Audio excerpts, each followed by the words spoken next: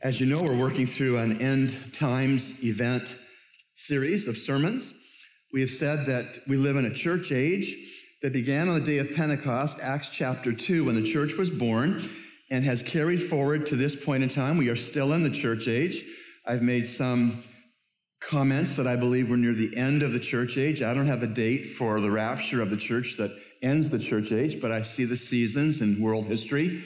Anti-Semitism, the rise of the economic common union in Europe, the Pope and others calling for one worldwide religion. Many different things lead me to think that we may be near the end of the church age, which I've just said will end with the rapture return event of Jesus. He comes in Earth's atmosphere in the twinkling of an eye, gathers out the bodies of those who have trusted Christ as Savior in the church age, and then we who are alive and remain at that rapture return of Christ will be translated, caught up together to be with Christ in the air. And those are comforting prospects, we're told. After the rapture of the church, there's a 7-year period of time where there's action going on in heaven and there's action going on earth. The action in heaven for the 7 years is the judgment seat of Christ. We're all born-again believers individually stand before Jesus, and he evaluates us. He evaluates us not for heaven or hell, that's been settled, but he evaluates us as to whether our good works done in his name on earth are rewardable in the coming kingdom or they are unrewardable. That's what's going on for 7 years in heaven. 7 years on earth are called the tribulation, an unprecedented time of God's outpoured judgment, his holy wrath against evil and sin. Revelation chapters 4 through 19 is the tribulation events on the earth. The 7 years of evaluation in heaven and tribulation on earth end with the second coming return of Christ. 7 years previous, the rapture return of Christ, and then the second coming, where Christ comes slowly, visibly. All the world would see that the King has entered stage earth to set up his kingdom, a literal 1,000-year kingdom where Satan is suppressed, confined, arrested, incarcerated in a pit for 1,000 years, unable to deceive any for that 1,000-year period. After the 1,000 years are over, Christ releases Satan briefly. There's a final battle. Christ wins that battle by the word of his mouth. Then we have the great white throne judgment of all the unbelievers of all the ages of human history, standing individually before Judge Jesus, sentenced to the lake of fire, conscious torment in hell forever. There are degrees of punishment meted out by Jesus Christ based on the sin of each individual, and that record of those deeds of unrighteousness are kept in Christ's books. After the great white throne judgment, the present earth and heaven are incinerated, burned up by God. God creates a new heaven and a new earth that will last forever. And those who know Christ before they leave earth through death or rapture, they know him as Savior. We will enjoy Christ forever and ever in a beautiful new heaven and a beautiful new earth that God will create. So that's what we've been teaching you. That's what we've been seeing in Scripture together. And as we come to this morning's message, we come to the second part of the study of the Millennium, the 1,000-year kingdom of Christ on earth. We looked at that last week. If you missed the sermon, maybe you'll catch that on our church webpage so you can get the full picture on the Millennium and not just the second half that we're going to share with you this morning. By way of a quick review, we saw at least 8 things last sermon on the Millennium, and I'll review them very quickly. Number 1, the Millennium will be the answer to Jesus Christ's prayer to his heavenly Father, "Thy kingdom come, thy will be done on earth as it is in heaven." Number 2, we said the Millennium will take a physical return of Jesus Christ to the earth in order for it to be set up. Number 3, we saw that return of Jesus Christ will look like Christ riding on a literal horse, accompanied by literal armies of angels and redeemed believers.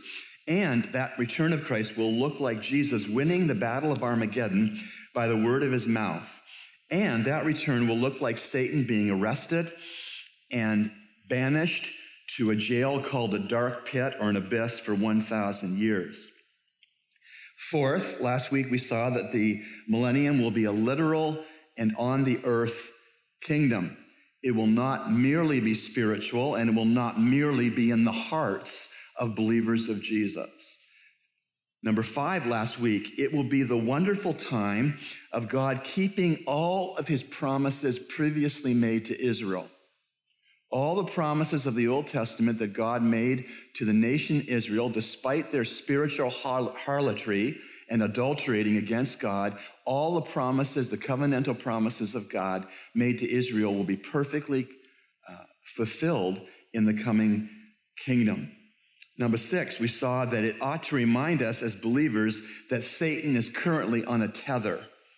He can only do as much as God allows him to do in this church age. In the future millennium age, there will be a time when Satan will be confined by God and able to do on earth absolutely nothing. 7th, we saw last time that the millennium demands a literal interpretation of the Bible verses that pertain to it. When the plain sense makes good sense about the prophecies of a future kingdom, seek no other sense or you'll be left with nonsense. And the last thing we saw last sermon is that the millennium shows us that God intends to keep every promise which he has made to Israel, and this should cause us to take every promise made to the church to the bank. So that's a very quick review of last week's first sermon on the millennium. And now this second part, sermon on the kingdom, I want to preach under 3 headings. First, what? Second, why? And third, so what? What, why, and so what? Let's start with the what. The what of this kingdom is the unique and wonderful characteristics of this future millennium. I mentioned a handout last time with you, and I have it available again today if you didn't get it. And it looks like this. Where'd it go? It lists many scriptures, here it is, about 100 scriptures on the future coming kingdom of Christ. I really would encourage you to take a copy, study this out, read it over, consider it, and ponder it. There's no possible way that these 100+ references are going to be fulfilled just in your heart or mind. It's going to take the literal King Jesus establishing his literal 1,000-year kingdom on the earth. These verses will also be in due time up on our church webpage in conjunction with this particular sermon video. You can get a copy of these on your way out on the table in the foyer if you so wish. What I want to do in this what section of our sermon this morning, though, is to just race through some headings that are on this handout.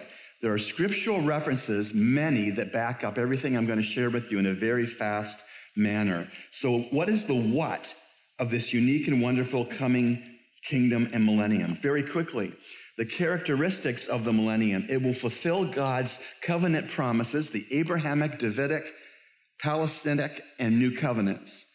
The kingdom will display the divine righteousness because Satan will be bound. It will serve as God's final test of fallen humanity under ideal earthly conditions. The millennium will manifest Christ in all of his power and beauty. Some of the names that are ascribed to King Jesus in this period of his kingdom are the Lord of hosts, the Ancient of Days, the Most High, the Servant, the King, the Judge, the Lawgiver, Messiah the Prince, the Wallbreaker, the Lord our righteousness. Some of the millennial ministries that are ascribed to Jesus Christ would be, he will possess the land. He will assume the Davidic throne and rule earth. He will execute judgment. He will do the work of the Redeemer. He will teach. He will give law. He will shepherd. He will govern. This future millennial kingdom will manifest Christ in all of his glory and deity, namely his omniscience, his omnipotence. He will be worshiped as God. His divine mercy will be evident for the world. He will reveal God's will, and he will reveal God's holiness. What a kingdom it's going to be. This kingdom will have a spiritual character. It will inaugurate perfect conditions on earth: peace, joy, holiness, glory, comfort, justice, full knowledge, instruction, removal of the curse on creation, removal of sickness and death except as punishment for overt sin, healing of deformities, protection of life, freedom from oppression, longevity and wholeness of life. Lifespan will be lengthened greatly to what it is in this age. Going on, the millennium will be a time of the reproduction of children, those who will need to be saved that are born during the millennium. Meaningful labor, economic prosperity, increased solar and lunar light, unified language on earth, unified worship, manifest presence of and fellowship with God. It's going to be quite a thing. A theocracy, God ruling planet Earth, not democracy, theocracy. The resurrected David will serve as Christ's regent. Resurrected saints will have positions of responsibility as a reward. Christ's rule will be inflexible with respect to justice and righteousness. Israelites will be Christ's subjects and witnesses. Gentiles will be Christ's subjects and Israel's servants. Jerusalem will be at the center of this kingdom. Palestine will be the Jews' inheritance. Palestine will be enlarged. Palestine's geography and topography will be greatly altered. The temple will facilitate worship, and a new system of sacrifices, memorial in their nature, will be established. This can't all happen in your heart. This is King Jesus literally returning, literally setting up a literal 1,000-year kingdom on the earth with these qualities that you could get the handout and read all the scripture verses if you are so inclined. The summary remarks about the what of the millennium would be these. The magnificent age just described is not being realized more and more at this time in the church age. Therefore, the biblical data does not argue for the post-millennial position. The position that if we just evangelize the earth thoroughly in the church age, then Christ will set up a kingdom. Second, the magnificent age described is not able to be realized in the hearts of redeemed people only.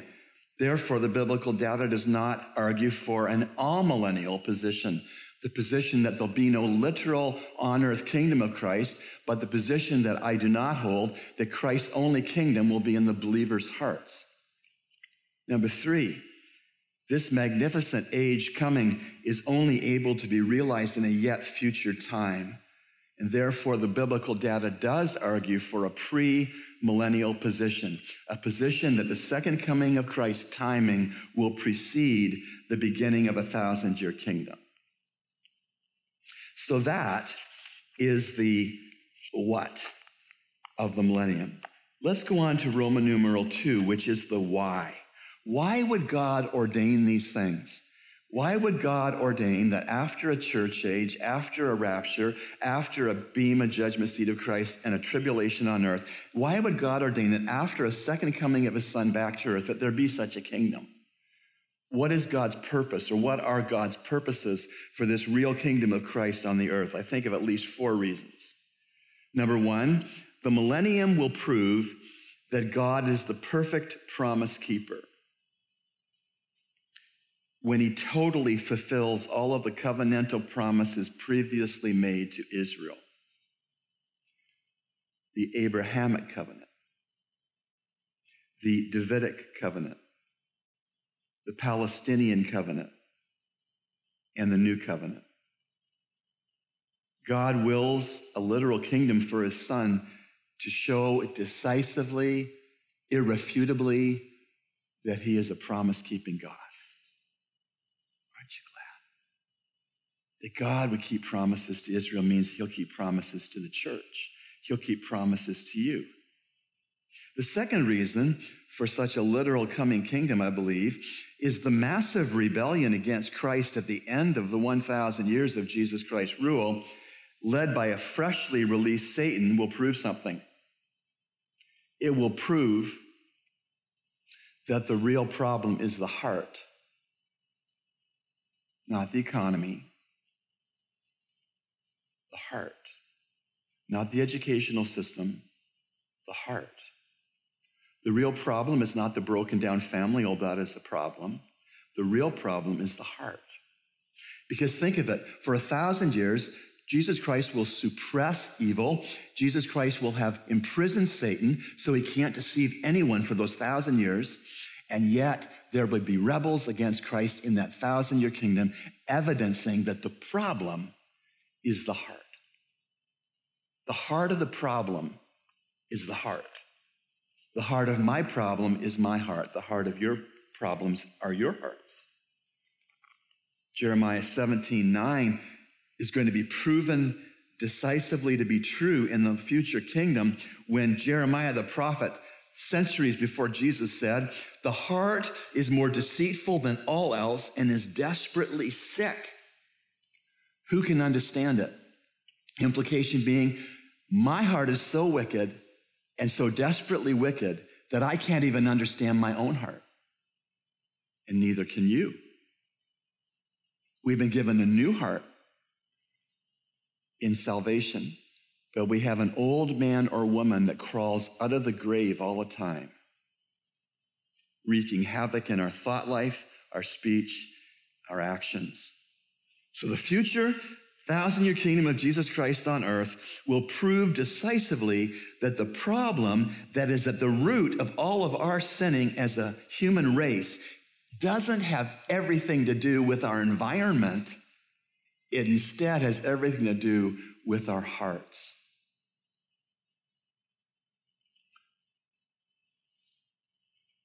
The fact that ready rebellion against Jesus at the end of the millennium, when Satan is released by persons now who have been born virtually into a perfect world, will show that all human babies are in fact born totally depraved with a bent to rebel against the Lord, born with a sin nature. This is what the psalmist David wrote in his great psalm of confession after sin with Bathsheba. He said to God in prayer in Psalm 51:5, "Behold, I was brought forth in iniquity, and in sin my mother conceived me." David was not confessing to God that marital relations between a husband and a wife are in any way sinful. Rather, what he was confessing to a holy God was he recognized from the point of his conception and gestation in his mother's womb, he came with a bent to go it alone against God, to do it his way and not God's way, to sin. And so it is for all of us. The only human born without a sin nature is the God-man, the incarnate Christ, the virgin-born Savior. Every other human born with a total depravity, born as bad off before God as a person could possibly be. There's a third reason I believe that God would will a millennial kingdom and reign of Jesus Christ on the earth, and it is this. At the conclusion of the millennium, when Christ defeats a released Satan in a final battle, it proves that Christ wins out over Satan when the playing field is level. In other words, Christ's final defeat of Satan leaves no one on earth able to allege, well, Jesus is only stronger over an imprisoned Satan. No one can say that with any accuracy or fairness.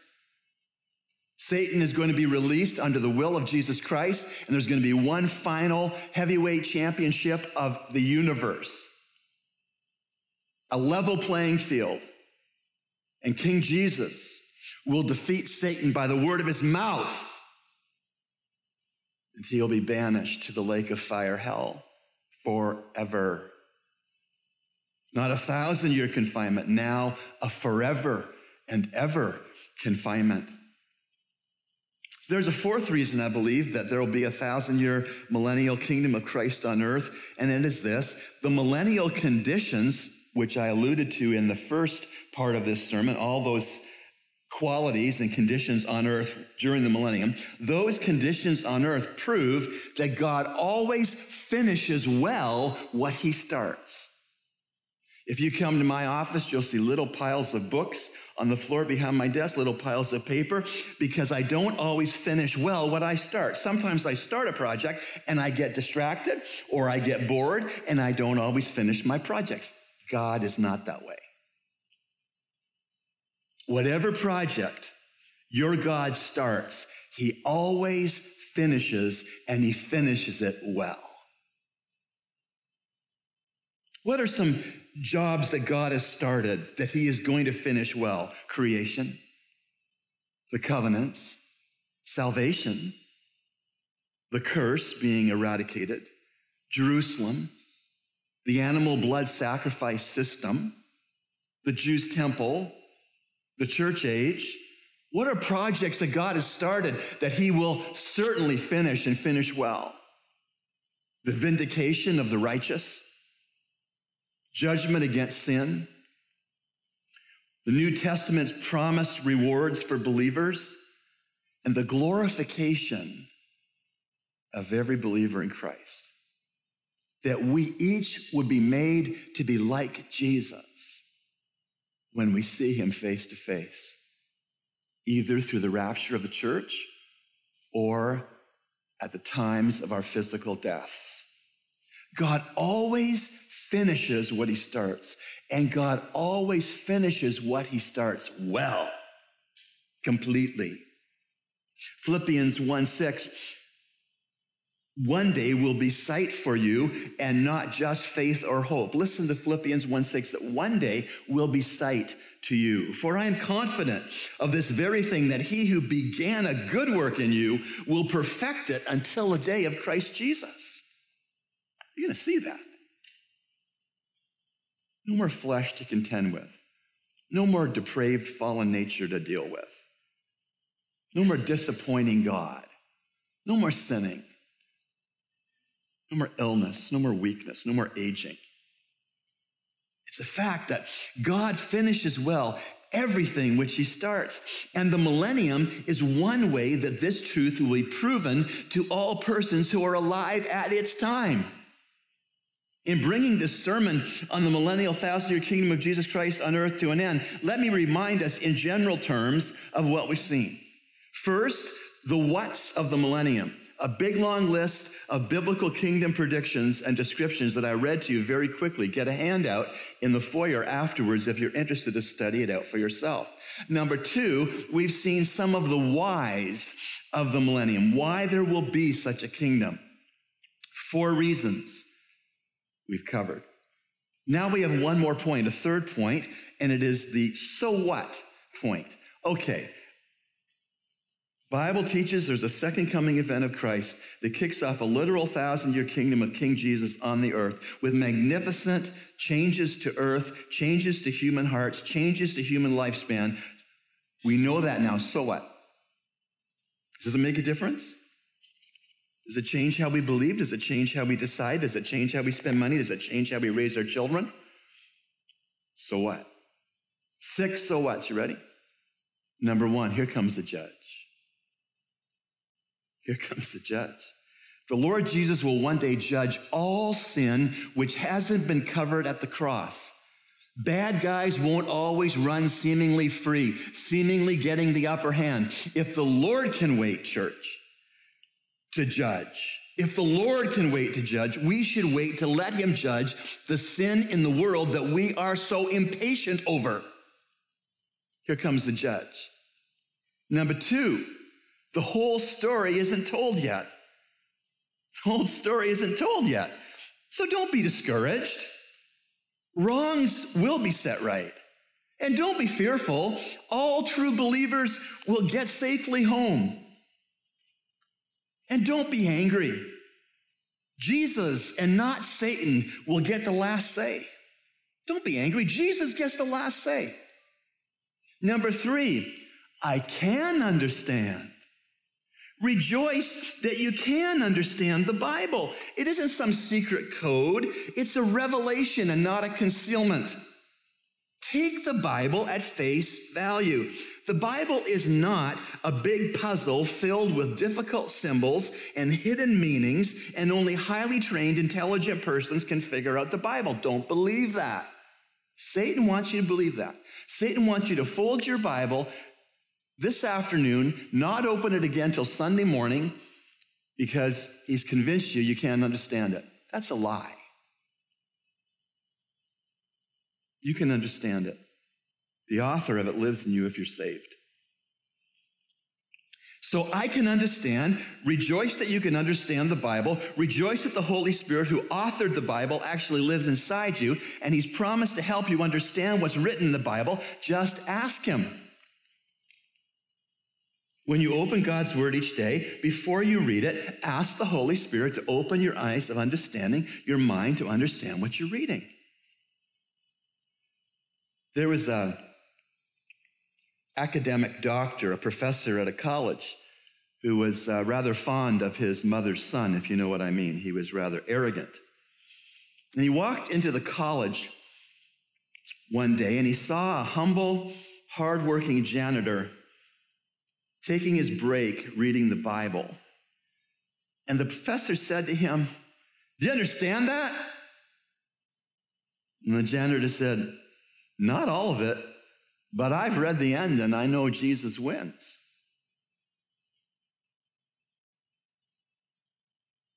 I've read the end and I know that Jesus wins.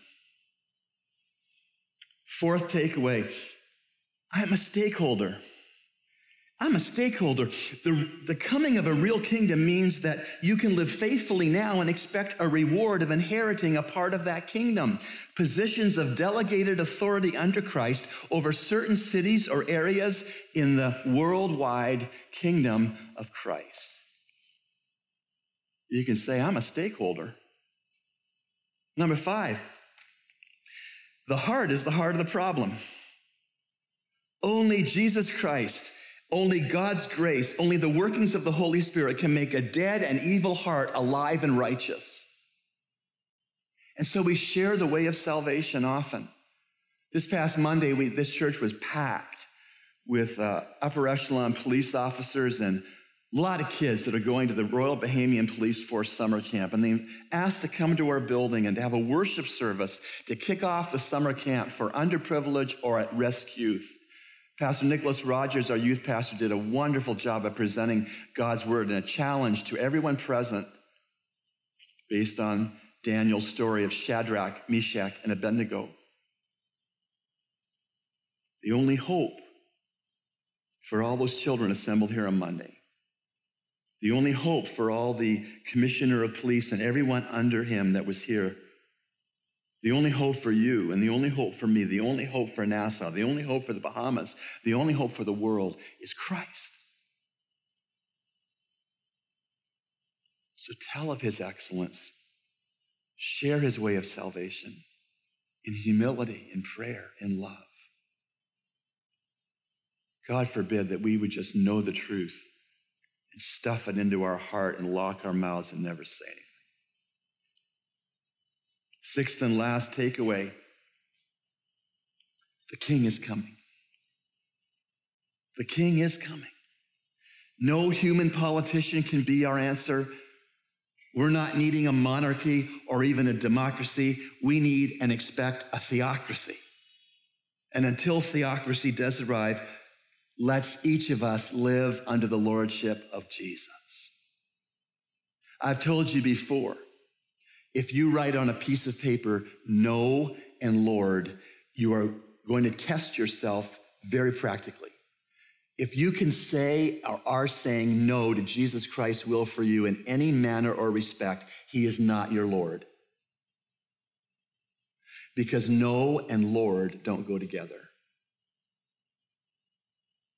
If you are saying no to him, then you can't say, I'm living with him as my Lord. You're not. When you say Lord to Jesus, it takes no to Jesus off the table. Where would you be? Do you want to be here? You identify with the Holy Spirit's help this morning what you're saying no to Jesus about and repent. Stop saying no in favor of saying yes. Lord, my life's a blank check. You spend me any way you want. Everything I have, all that I am, all that I ever hope to be is yours. Do with me as you please. There's a freedom in that. There's a joy in that. There's an excitement in that. There's a fulfillment in that. There's an abundance of life in that. Oh, I urge you, Christians, who are here this morning having said no to Jesus in anything, to repent and say, yes, Lord, yes. Any place, any time, anywhere. Lord, thank you for the coming kingdom. Thank you that on earth one day your will be done on earth as it is in heaven, completely, immediately, gladly, and gloriously. In the meanwhile, may your will be done in each of our hearts and lives in the same manner. Move us off of saying no to you in any way to saying yes to you in every way. For your honor and glory, and also for our good. For we ask this in Jesus' name, amen.